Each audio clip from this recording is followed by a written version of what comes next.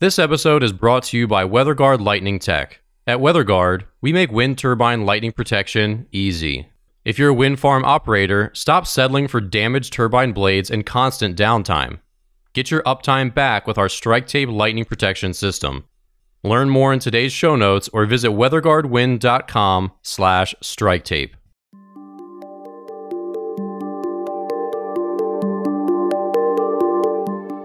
Welcome back. I'm Alan Hall. I'm Dan Blewett, and this is the Uptime Podcast, where we talk about wind energy, engineering, lightning protection, and ways to keep your wind turbines running. In our show today, we got a bunch of great topics. So first, we're going to talk about, this isn't current news, it's old news, but a little bit news to us and worth mentioning, which is a blade flew off of a windmill, narrowly missing some homes back in the end of 2019. So we're going to talk about kind of the implications about, in general, what happens when things go wrong with wind turbines. We're going to talk a little bit about GE and their different businesses and what their outlook looks like for the future, and a little bit about offshore wind and people's conceptions about it, because we know that some opposition, especially here in the US, is about the aesthetics and people's beautiful view out into the blue ocean. And then our second segment, we're going to talk a little bit about the NRG bat deterrent system.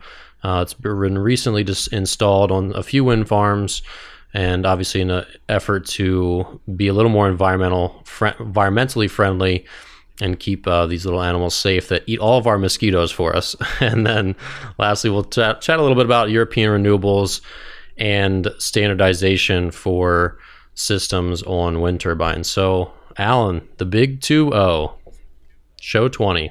Yeah, show 20, and we got a blade flying off down in New Jersey. How about that? Yeah. That's an interesting news story. I hadn't seen that news story when it came out. I don't know why it showed up in the news feed again recently, but the video is pretty amazing. Did you see how far that blade went? Yeah, it's terrifying. I mean, those things have so much power. You see these things in the distance, the big ones, and they look like they're going kind of slow, but the tip speeds are, 180 miles per hour or whatever. So yeah, they're moving. This one was not a massive one. This was on a metal kilowatt. Yeah, but still, I mean, it's in a neighborhood, which I think is, well, it just depends on what you think of it as a neighborhood, but that's like a neighborhood. There's a lot of homes around there, so when that blade came off, they're very lucky it didn't hit a car or a house or a person. So they're just fortunate, really fortunate. Yeah. Well, and I think the bigger point here is also, I think especially with new technologies, when something goes wrong, like for example, when one of the Tesla self-driving cars, hit a person, everyone's like, oh my God, this can't work. This stuff is so dangerous. Where in reality, comparing it to all the other things that could potentially kill you or cause destruction. Do you feel like there's a negative misconception about the wind industry, or not so much, or where do you fall on incidents like this? Do these set them back at all? It used to happen a lot more than it does now. And I think it's just because there's been more oversight, and as the turbines have gotten larger, the consequences are higher. So there's more redundancy into all the systems, not just the blades themselves. But on older blades, you got to wonder how often they're looked at, inspected, maintained, particularly on these smaller turbines. Mm-hmm. Who's watching that? Now everybody's watching it. But you got to wonder if the township there is going to have a little more work to do on their wind turbines to make sure that they just don't set them and forget them. Right? They require maintenance. They're like owning an automobile. You need to go out and do some maintenance on it to make sure everything's A-okay. Because those pictures look like it broke off right at the hub. Like the bolts just sheared off, which either indicates bolts had loosened or elongated holes, or it's been vibrating for a while. That didn't happen immediately. That looks like a longer term issue with probably just not being overseen as much to get that kind of failure. Yeah, I pictured the old guy in his overalls climbing up there, name's Red. Oh, there's your problem. It's like no bolt. There's like no nuts left. They all worked themselves loose. No. Yeah, it's like no one's been up there in 20 years. But I mean, there's a lot. I mean, you've seen that other video where that one was caught on tape in like a crazy storm where it started just going so fast where it just couldn't like deregulate itself and slow back down. And it just went faster and faster until the whole thing just blows up, essentially. Exploded. That's remarkable. Because, I mean, the thing crumpled like it was made of paper. And those things are not made of paper. They're made of very strong, thick steel. And it just shows how much energy they produce. I mean, just how they look so graceful, but they are terrifying machines. When they're working, they're graceful. Right. Yeah. So speaking of turbine manufacturers, GE is still having trouble, and they say some reporting here that their coronavirus trouble is likely to hit not just their aviation business, which has been hit hard, but also potentially their power and some of their wind turbine business. So do you think shareholders of should GE executives be pretty concerned? Do you see GE going anywhere? I don't think GE's going anywhere, even though their stock price is. Dan, what's their stock price? It's like $6.30 plus or minus as of today. Wow. Okay. Well, that's trouble. Because that's just an economic value of the company from an outsider's perspective. That's what the stock price is, right? So they're not valuing the company as having a lot of extreme value compared to at least to where it once was. The aviation impact for GE could be short-term. Well, it will be short-term painful, but it could be long-term productive in a sense that they may come out stronger on the other side and be that. Well, they've had fewer problems than some of the other aviation engine manufacturers. And so you're seeing a push towards the GE engines as being the reliable source. That can also take place on the wind turbine side and other industries that GE is in, just because it's been such a long-term player and have had the ability to go get resources when they've needed it and to drive their products into the forefront when times are tough. And this isn't the first time GE has been through rough times. That company's 120-ish years old, roughly. Well, if you can look at Edison and then before they combined. So it's an old company. So they've been through World War I, World War II, Korean War, Vietnam War, other pandemics, global catastrophes. GE's been able to weather that because they've always been in industries that have not all synced up at the same time as being hit simultaneously in terms of economic downturn. They've always been in some place where they're be able to make some cash and sustain the company. With their stock price being down so low, Dan, do you think they're going to be able to raise more cash, or do you think that the federal government will come in and step in and say, here's some free cash, take it, and firm the company up a little bit? Yeah, I'm not sure. I mean, I know they have a lot of debt, and they've lost they've lost some of their ability to pay some of that debt back with some of their other business holdings taking also a dive. So it's like some of their other cash cows are also now not bearing milk, I guess, if that's what a cash cow would. Who knows what a cash cow produces, but besides cash. But yeah, it just seems like they're going to struggle for a while to just catch back up. Like all of their industries have been hit pretty hard, and they spun off their light bulbs, that side of them a while ago, to big fanfare, a big like goodbye to the core business that made them so great, or that put them on the map. Yeah. So I don't know. It seems like they're just, the Jack Welch era has passed. It just seems uncertain what their future is. I don't know. Well, the Jack Welch era, because that happened in my neck of the woods, was driven by a lot of innovation technology, and at a time when the United States had an economic advantage just because still the impact of World War II was there, and the U.S. had a very strong economy, and they had a lot of engineers and college graduates that joined them, and it just provided a huge burst of creativity. And so if you look at the 70s, 80s of GE, there was a lot of product creativity, but there's also a lot of financial creativity. So they were in a lot of financial markets and able to make money in a financial sense, not in a physical sense in delivering product. That all that stuff has gone away, and it seems like they're left with the worst of that, the insurance part of it, which they couldn't sell off. is going to be a drag on them for a while. But quite honestly, their wind turbines are pretty good. All you hear is very positive things about GE wind turbines and their service and their dedication to service and their willingness to kind of go the extra mile. In the United States, the issue, I think, for GE is that everybody is freaking out about the COVID-19 and how to handle it. And in the wind industry business, there's a lot of travel that just comes with the territory.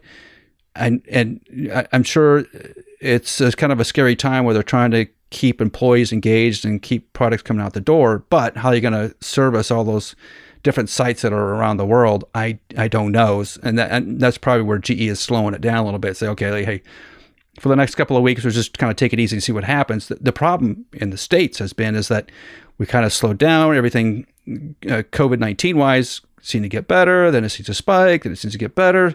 So everybody's is tentative as to what the next step is, because you think you have some modicum of stability, and then it just blows up. And as a corporation, I don't know how you deal with that, because the worst thing for a company like GE is to have an unpredictable future, right? And that's where you earn the big dollars, is to be able to work your way through those things. But man, it just puts such a huge mental and financial strain on corporations like that to be able to figure out what the next steps are. But my gut tells me that they're going to be okay, that they're going to get through this little, well, it's a big bump in the road, and come out stronger on the opposite side. So we'll see. Yeah.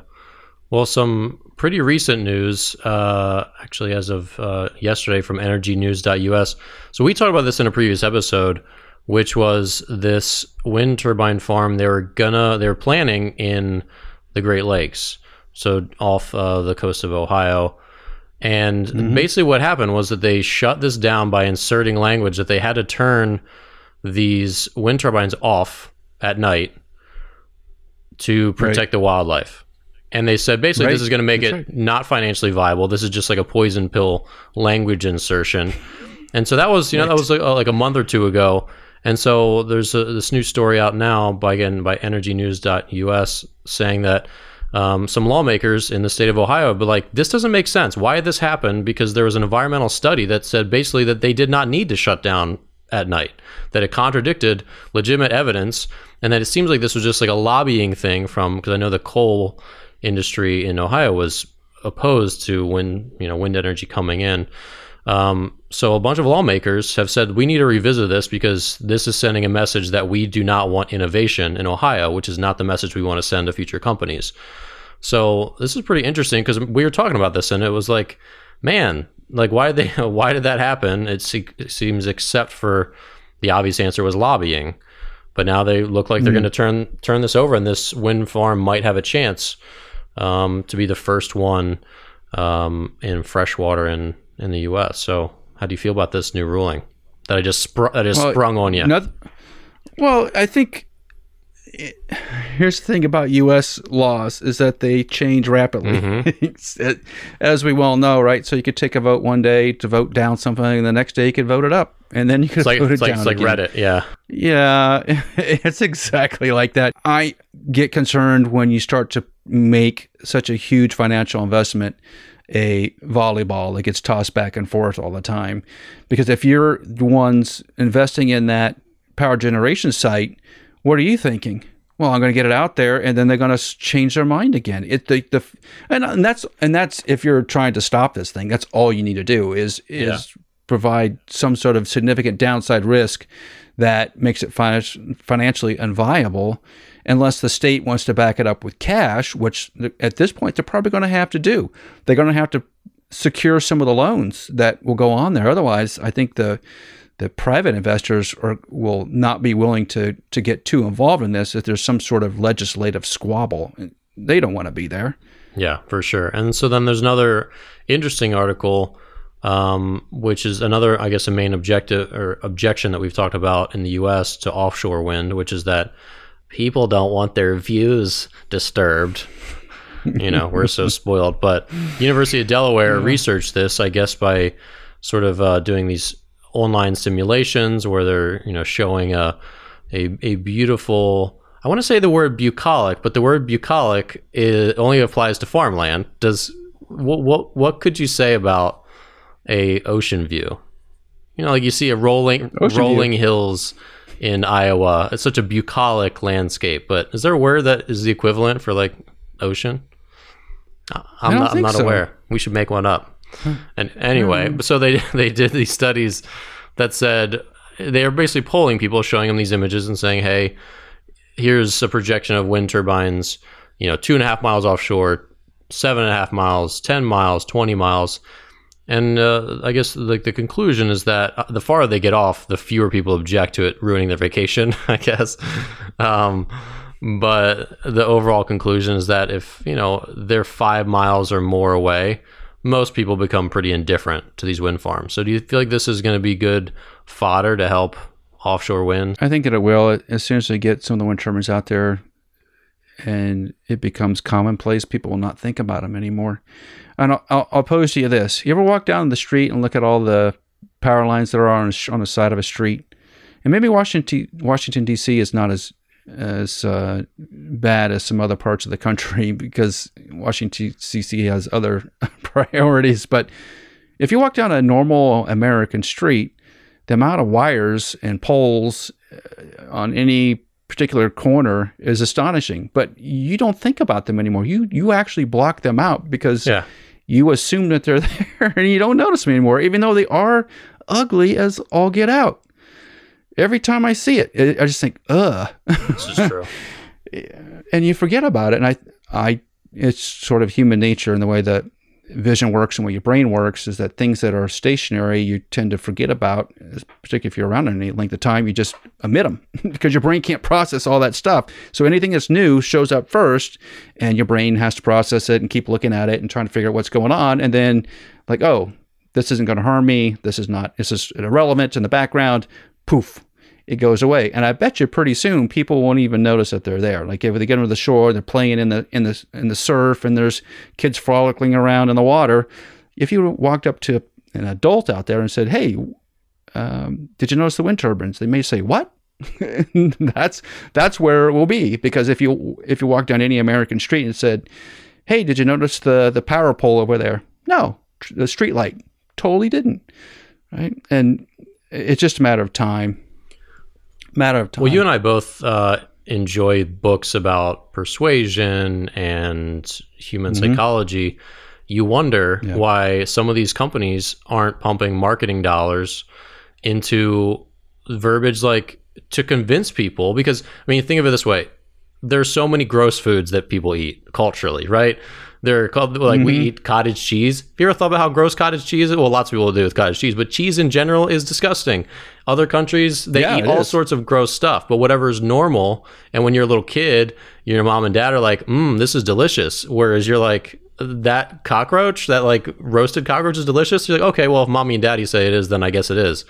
We need to be advertising, Vestas, we install these beautiful, elegant, graceful pinnacles of human innovation into the landscape. Look how these fold beautifully into the ocean.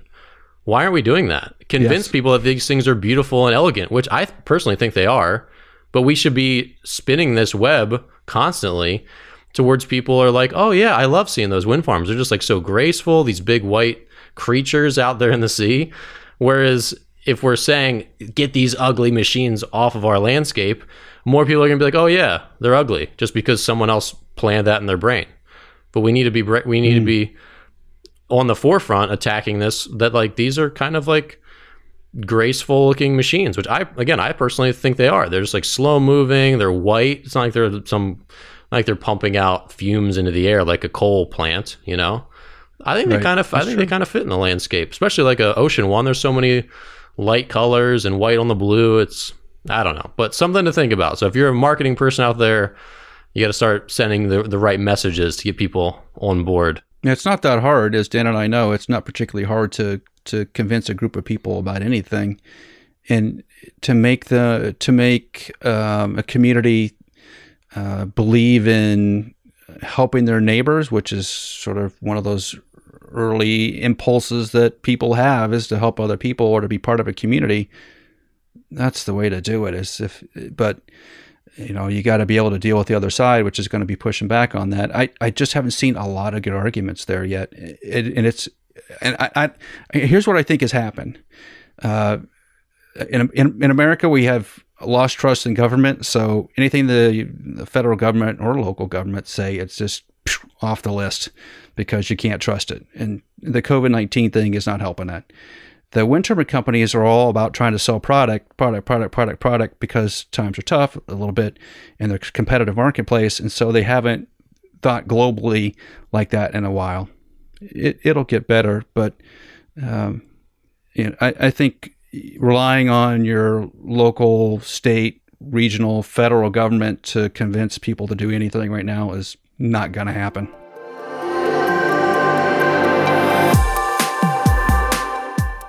All right, so in our second segment here, we're going to chat a little bit about engineering, specifically this interesting device by NRG Systems to deter bats from colliding with or just being harmed in general by wind turbines. And this is something we also talked about because, again, like with that Lake Erie wind farm, there was a big environmental concern, and that's why they were trying to get them turned off in the evenings, so that all the wildlife could be safe, which they said that wasn't even necessary. So anyway, but Siemens Gamesa has installed some of these NRG systems. What do you think about this? I mean, do these have the potential to work? It seems like they had. Is it ultrasonic waves? I mean, what are they doing to deter bats from being harmed? It's a system that's based on ultrasound because bats essentially see with ultrasound. So they're sending like a radar or radio waves out and they're bouncing back and they're interpreting those waves. A lot of other creatures do that. The problem is when bats get around, and birds for that matter, get around wind turbines, there's such a huge pressure differentials from the pressure side to the suction side of the blades that it essentially collapses their little tiny bodies because of that pressure change. So you want to really keep those animals away from the rotors. And NRG, which is not very far from where I am. They're up in Vermont, and they've been there for a long time. They've been in the wind turbine industry forever as one of the leaders in sensors and measurement indicators and anemometers and towers and those sort of things. It sounds like they've been working with some of the researchers, which I recall was down in Texas, where they were doing studies of just basically putting out ultrasonic noise. They say, hey, to make the bats not be able to process information that they would normally be able to process, so they want to avoid those areas. It's not harmful to the bats. It's just saying, hey, this is a keep out area. And the way that the NRG system seems to work is that a lot of bats are close to the ground for the most part because that's where food is. They're not particularly flying up high, but as the rotor diameters have gotten bigger and bigger and bigger on the wind turbines to create energy when there's low wind speeds, the tips have gotten closer to the ground. So it becomes more important now that we provide some sort of deterrent system, and this energy system does it. It essentially sits up, mostly up the tower, it sounds like, and then where the bats can get anywhere near the rotors, and it says keep away. That's what it says to a bat. And it looks like it's really effective. At least the videos and things I saw a couple of years ago when they really started doing some of the initial work on this were really, really positive. So great. That's great. It's great for energy systems to be creating a system, local company to us, which is fantastic. And it's also great that Siemens Gamesa is implementing it in more than a couple of places, it seems like, where they've had large bat populations. Super. Yeah, and just like what we were just talking about, getting ahead of things where whatever people's objections are, I mean, this is just like being a good debater. Like a good debater is prepared to say, okay, what is someone going to come at me with? All right, well, they're going to say, oh, your stance on taxes is no good because of this and that and that, and you try to be ready for them. So this just seems like being ahead of it, where it's like, all right, we know that people are going to come at us really just because of wildlife concerns, right, and potentially aesthetic concerns. True. So let's get ahead of it, even if it's not something that we have to do. That way, it's like, hey, what obstacles are left to put one of these in your area? which ultimately benefits us, all in the long run. So it seems like a smart move, and hopefully the technology works. You wonder if it has the same lifespan as a turbine. Will it make it 15 years? It's a good question. That's a great question, because those environments can be really awful. Yeah. But, it goes back to the discussions we've had for the last couple of weeks, Dan, about the sharing of data. Are we going to get data pushed out for this NRG system on how effective it is at reducing bat losses? I hope so. Well, do you have like your local gym or like a health club or anywhere? Do you have like one of those water bottle fillers where as you fill your bottle, the number ratchets up because like 32,000 plastic water bottles saved? That's what they need. Or like the McDonald's sign where it's like 2.5 million bats saved this year. People are like, oh man, this thing is working. That's what they need. They do. Well, it's not hard to determine where the bats are, because you just put ultrasonic detectors out there and you'll know where the bats are flying at. So you can pretty well tell if they're getting close to the turbines or not, and if the deterrent system is working. You turn it on, turn it off, and see what happens. But it gets back to if it is working and it's doing a good job, then we need to be advertising in the sense of scientific papers and research that justify its existence. If it doesn't work, and I don't think this is the case, but if it doesn't work, then we shouldn't be promoting it very long. Yeah. And so lastly, new article by Forbes explains that in the EU this year, from January to June, wind, solar, hydro, and bioenergy generated 40% of the electricity across their 27 member states, while fossil fuels generated 34%. So they outran fossil fuels. So we're no longer burning up all the dinosaurs at the pace that we used to. How do you feel about this trend? I mean, is this just going to keep running away with it, or what's your take here? Outside, and wind is going to produce when there's wind, and so the one sort of variable there you can sort of control is the sort of fossil fuel part of it. I when you see stuff like this, that's part of a calamity. Are we writing the right article right now? I don't think so. I think it's more important that we're talking about how we should get the economy back rolling again. And I guess it's a point in time, you're going to take that snapshot and record that data. Great. But I'd rather not be stuck inside for 6 months than this. Yeah. So it's kind of like one of those, like you could write an article about deer getting hit less by cars, and like the deer population's doing great. Yeah. It's because no one's driving because we're all stuck inside because of coronavirus. So same kind of effect. Totally true. Yeah. Totally true. Like the other day, we were driving down the street and there's a bear sitting in the middle of the road. Just chilling. He's like, "No, there's a bear sitting. I just live here now. Just chilling. We're good." Hey, totally chilling. Yeah, because how many cars have come down the road? Not many. So it got to the point where the bear. He's like, I never get to do this. This is wonderful. Just find a picnic basket and just sit in the middle of the road.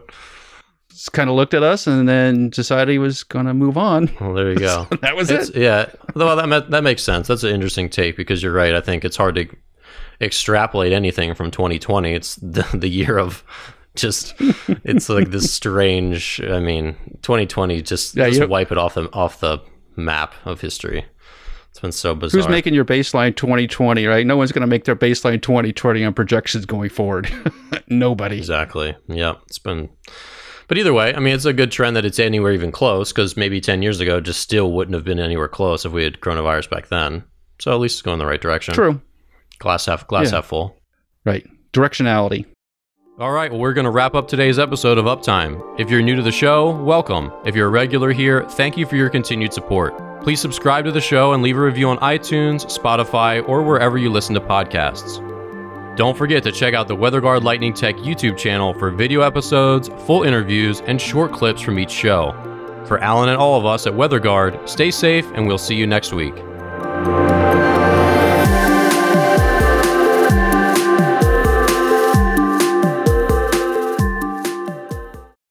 Is downtime causing you financial pain and putting a stop to your power production for months on end? It's no secret, lightning strike damage is a major cause of wind turbine downtime. This damage is preventable with our easy-to-install strike tape lightning protection system for wind turbine blades. Our incredible engineering, build quality, materials, and edge sealants withstand up to 5 times more abuse in the toughest weather and lightning conditions. And we've got the research to prove it. If you're tired of constant downtime, we can help. Reach out to us at weatherguardwind.com and schedule a free call. We'll get your uptime back in no time.